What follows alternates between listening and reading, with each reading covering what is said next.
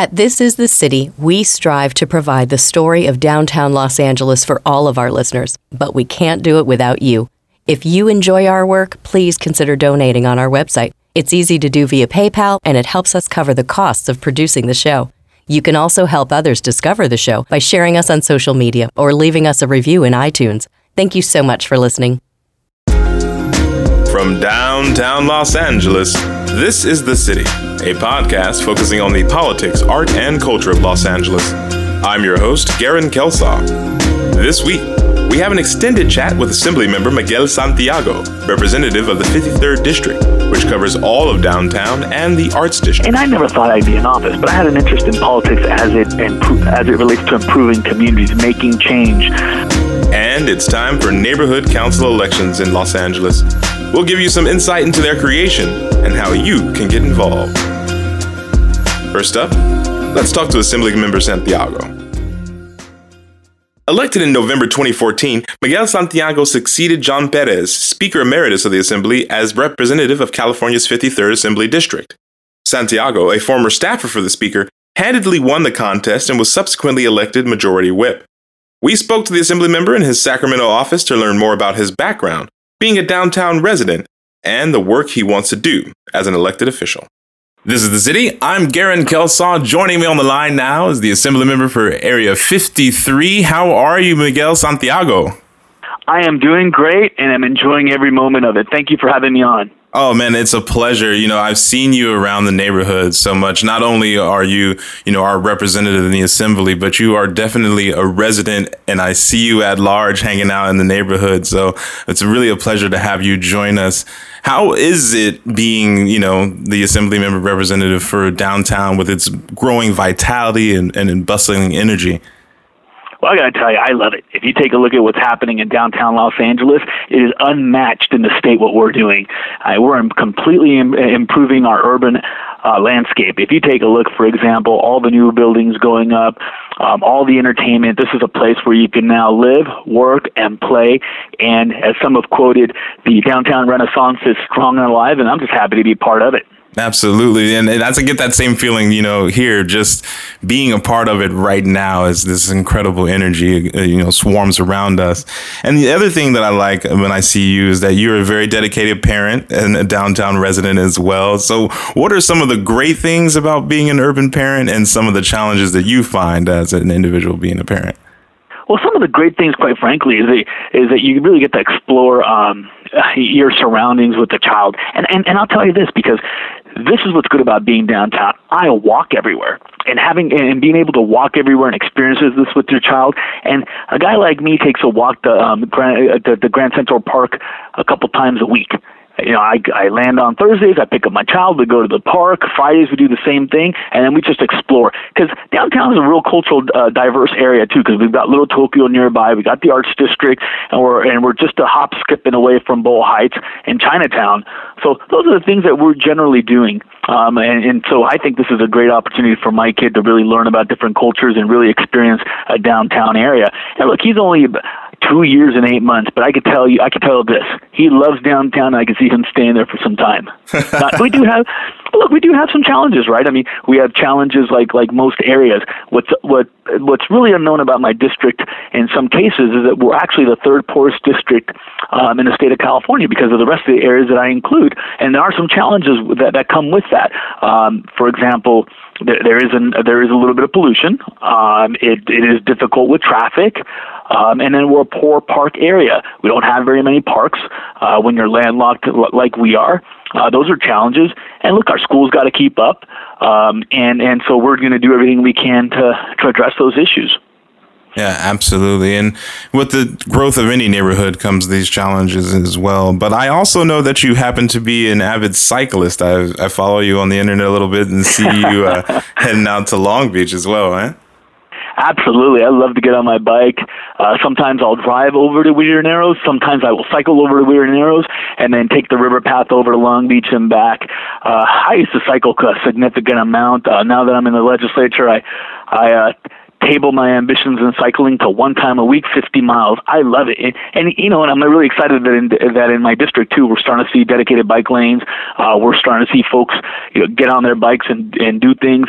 And Ciclavia certainly has helped to change our culture that we don't need to get into a car. So absolutely, I'm going to continue doing that as long as I can. Yeah, that's what I wanted to kind of ask you about. What do you think we can do as a community to increase that biking infrastructure, make it a little safer here in downtown? Sometimes people do worry about the speeds of the cars and also the culture itself, the car culture. As we know, downtown as an enclave is so walkable and bikeable, but the people coming in from other parts don't necessarily know that. So I want to know what your position on kind of communicating that and moving that forward is. Well, I think the responsibility falls on both parts, right? I think the car commuter or the person in a car really has to be cognizant of what the rules are and how dangerous it is to get close to a bicycle. And I think we've got to do a better job in terms of local municipalities of putting signs up, the lanes, the painted lanes, and other things that advise a commuter in the area that might not be from our area, that we actually share our roads.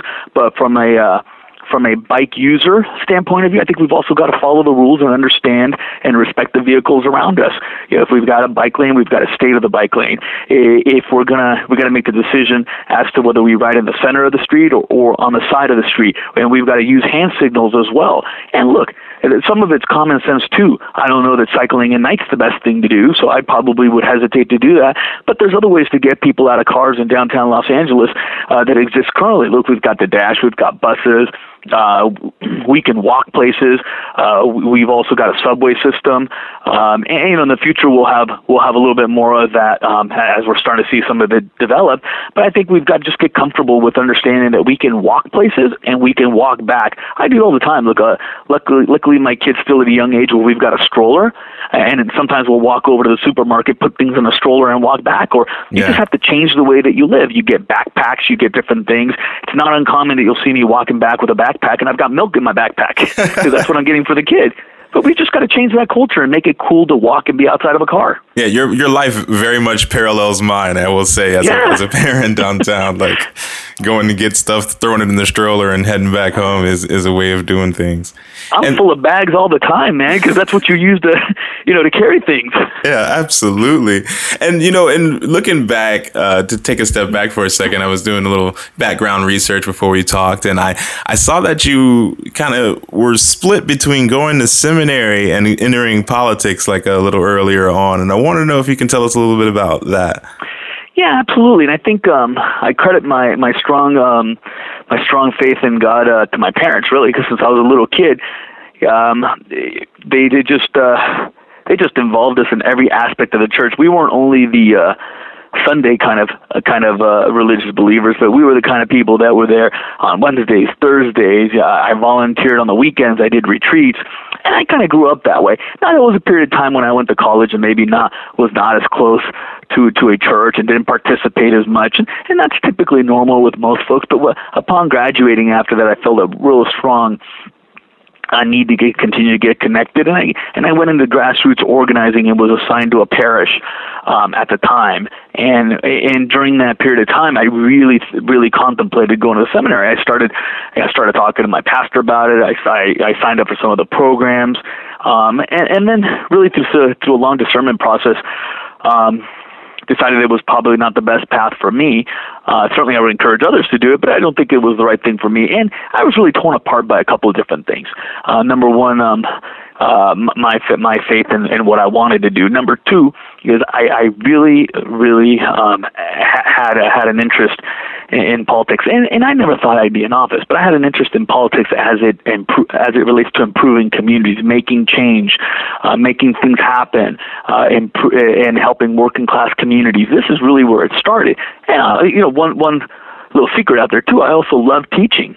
And I wanted to go into teaching, and I was torn apart on all these issues. At some point in time, I reconciled that you can do all these things at the same time, and and one thing led to another, and I landed on a community college board, and did some good things there.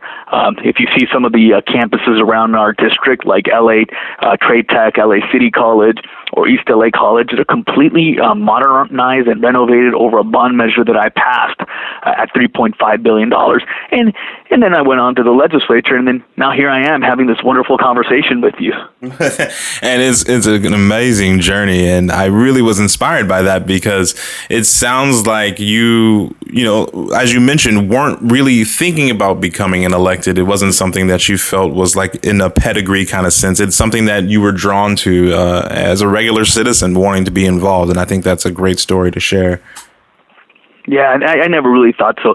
Look, if I share a little bit about me and my background, look, my dad came to the United States as a teenager. And like most immigrant parents, he didn't have his paperwork, is what they called it, so he was undocumented. And he hustled to find jobs and got paid under the table. And look, that's the story of some Latinos who come to the United States. And some years later, he brought my mom over. And they were undocumented immigrants here for a good period of time. They had me. And then they returned back to Mexico. So yeah, in some cases, you might call me an anchor baby, but nonetheless, they went back to Mexico and then came back, and then they had my brother, and we decided to stay here in the United States, or they decided for us. Grew up in Section 8 housing, and really struggled. I think I was one of those ESL students that stayed back and had to study a little harder and work a little harder than the rest of the students. So for me to be in public office and now be sitting here in the state legislature and been appointed majority whip by the speaker, I got to pinch myself sometimes. So I've got a sense of urgency to get something done, and some passion, and good people around me that I think over the next few years while we're in the legislature, we're going to get some good things done. And take a breath, because for that amazing American story, if you're from Southern California or California at all, it makes a lot of sense to all of us. But moving forward, after you've completed your first year, we're able to rub elbows, like you said, elected majority whip. You introduced a bill about waiting periods and handguns, and I also want to touch on, if we can, the recent announcement where you were present with Senator Kevin De Leon, who also represents downtown, to address some of our homelessness issues. Sure, absolutely. And look, I'll tell you a little bit about the bill that we introduced. And that's AB 1674, and we titled it Fire Purchase Caps. And this is what it really tries to do. Currently in California, handguns are limited to one handgun purchase per person per month.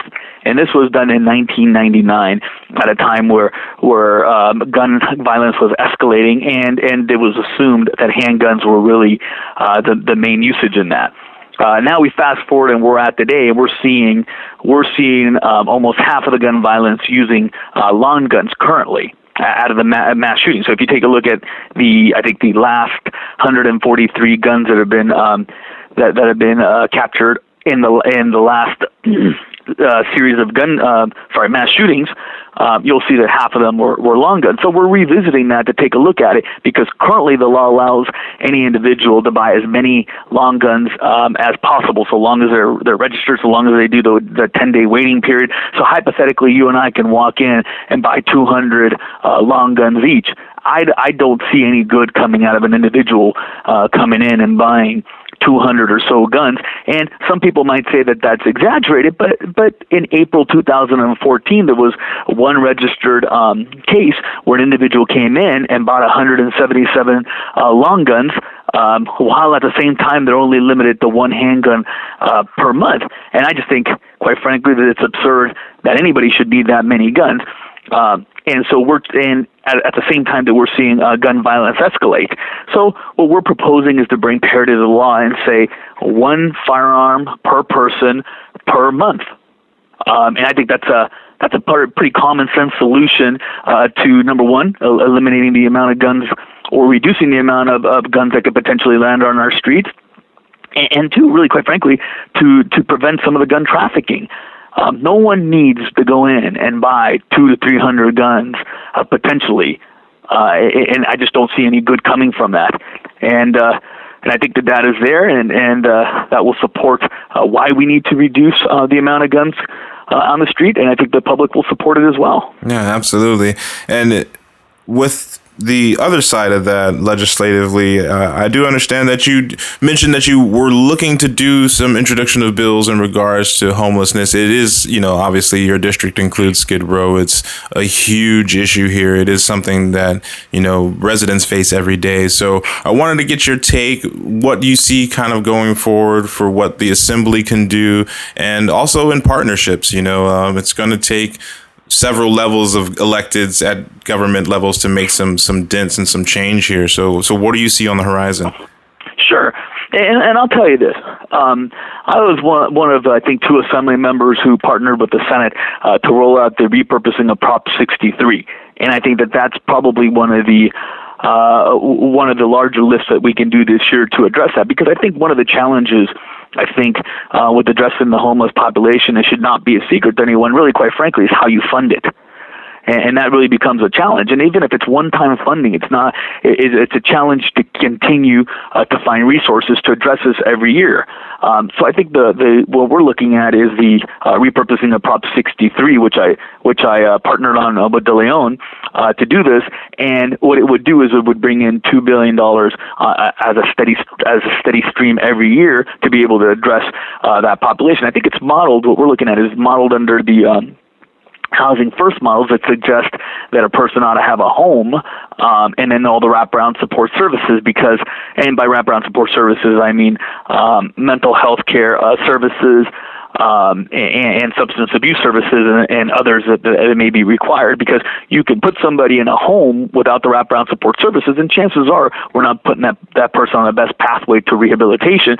But at the same time, you can give somebody the wraparound support services, and if they don't have a home to sleep in, that's also a bit of a challenge. And then currently we're also working with LA County on some ideas. I think they're still in formation mode, which will help us to down the line to think a little more legislatively about it. And then we're also taking a look at how do you increase the housing stock in Los Angeles. And we're playing with some ideas currently now in legislative form. And look, some of these ideas become bills, and down the line you continue to work on them over the years, and you show some success over the years, because there's no doubt that there's a lack of housing in Los Angeles, and there's no doubt that there's a lack of affordable housing, and I think we're going to do a couple of things to try to improve that. Yeah, man, it's definitely something that we've increasingly seen, over the past few months and years in downtown, as affordable housing, from all the people I've spoken to who are experts in it, is one of the huge causes of the newer homeless people on the streets. And definitely great point to be made about housing first not always being the best option for everybody. And that does also lead to this cycle of, and almost like jail recidivism, but a cycle of homelessness recidivism as well. Yeah, there are some challenges. I mean, look, we're close to a jail system in downtown Los Angeles, and people get released. And the unique thing about it is, while they may get mental health care services, substance abuse services while they're incarcerated, once upon release, there's no seamless transition into those services again, and unfortunately, sometimes you end up in the same place, only now you're in downtown Los Angeles. Look, we've got somewhere between 7,000 and 10,000 people living on the streets.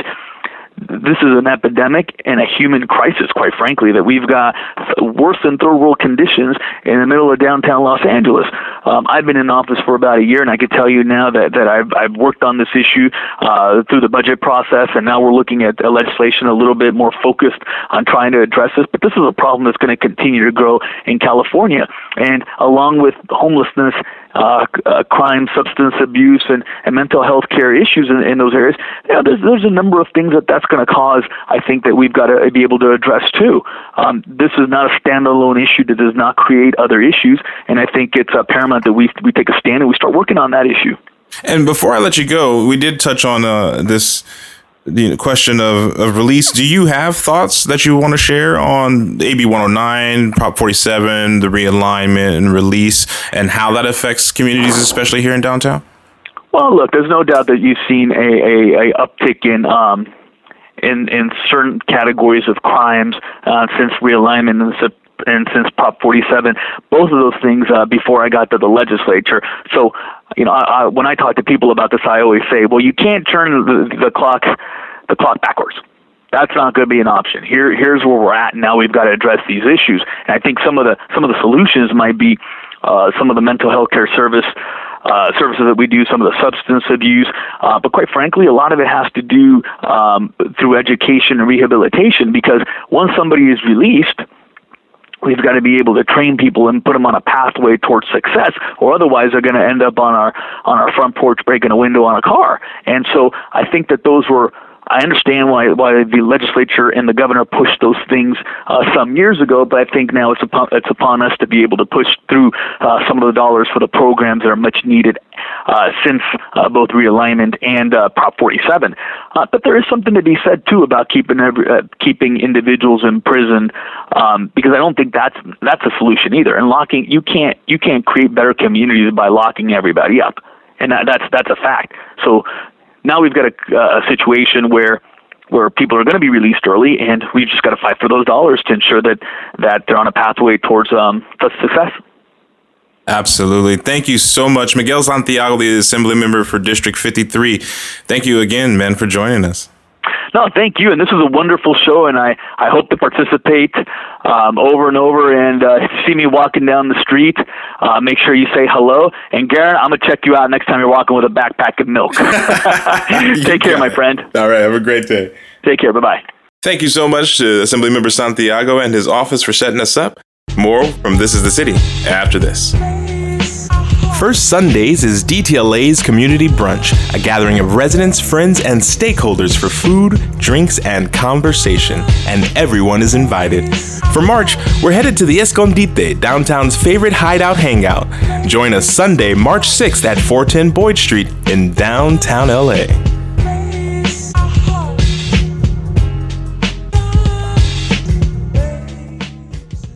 Los Angeles' large geographic area and population lends itself to being a challenge to govern.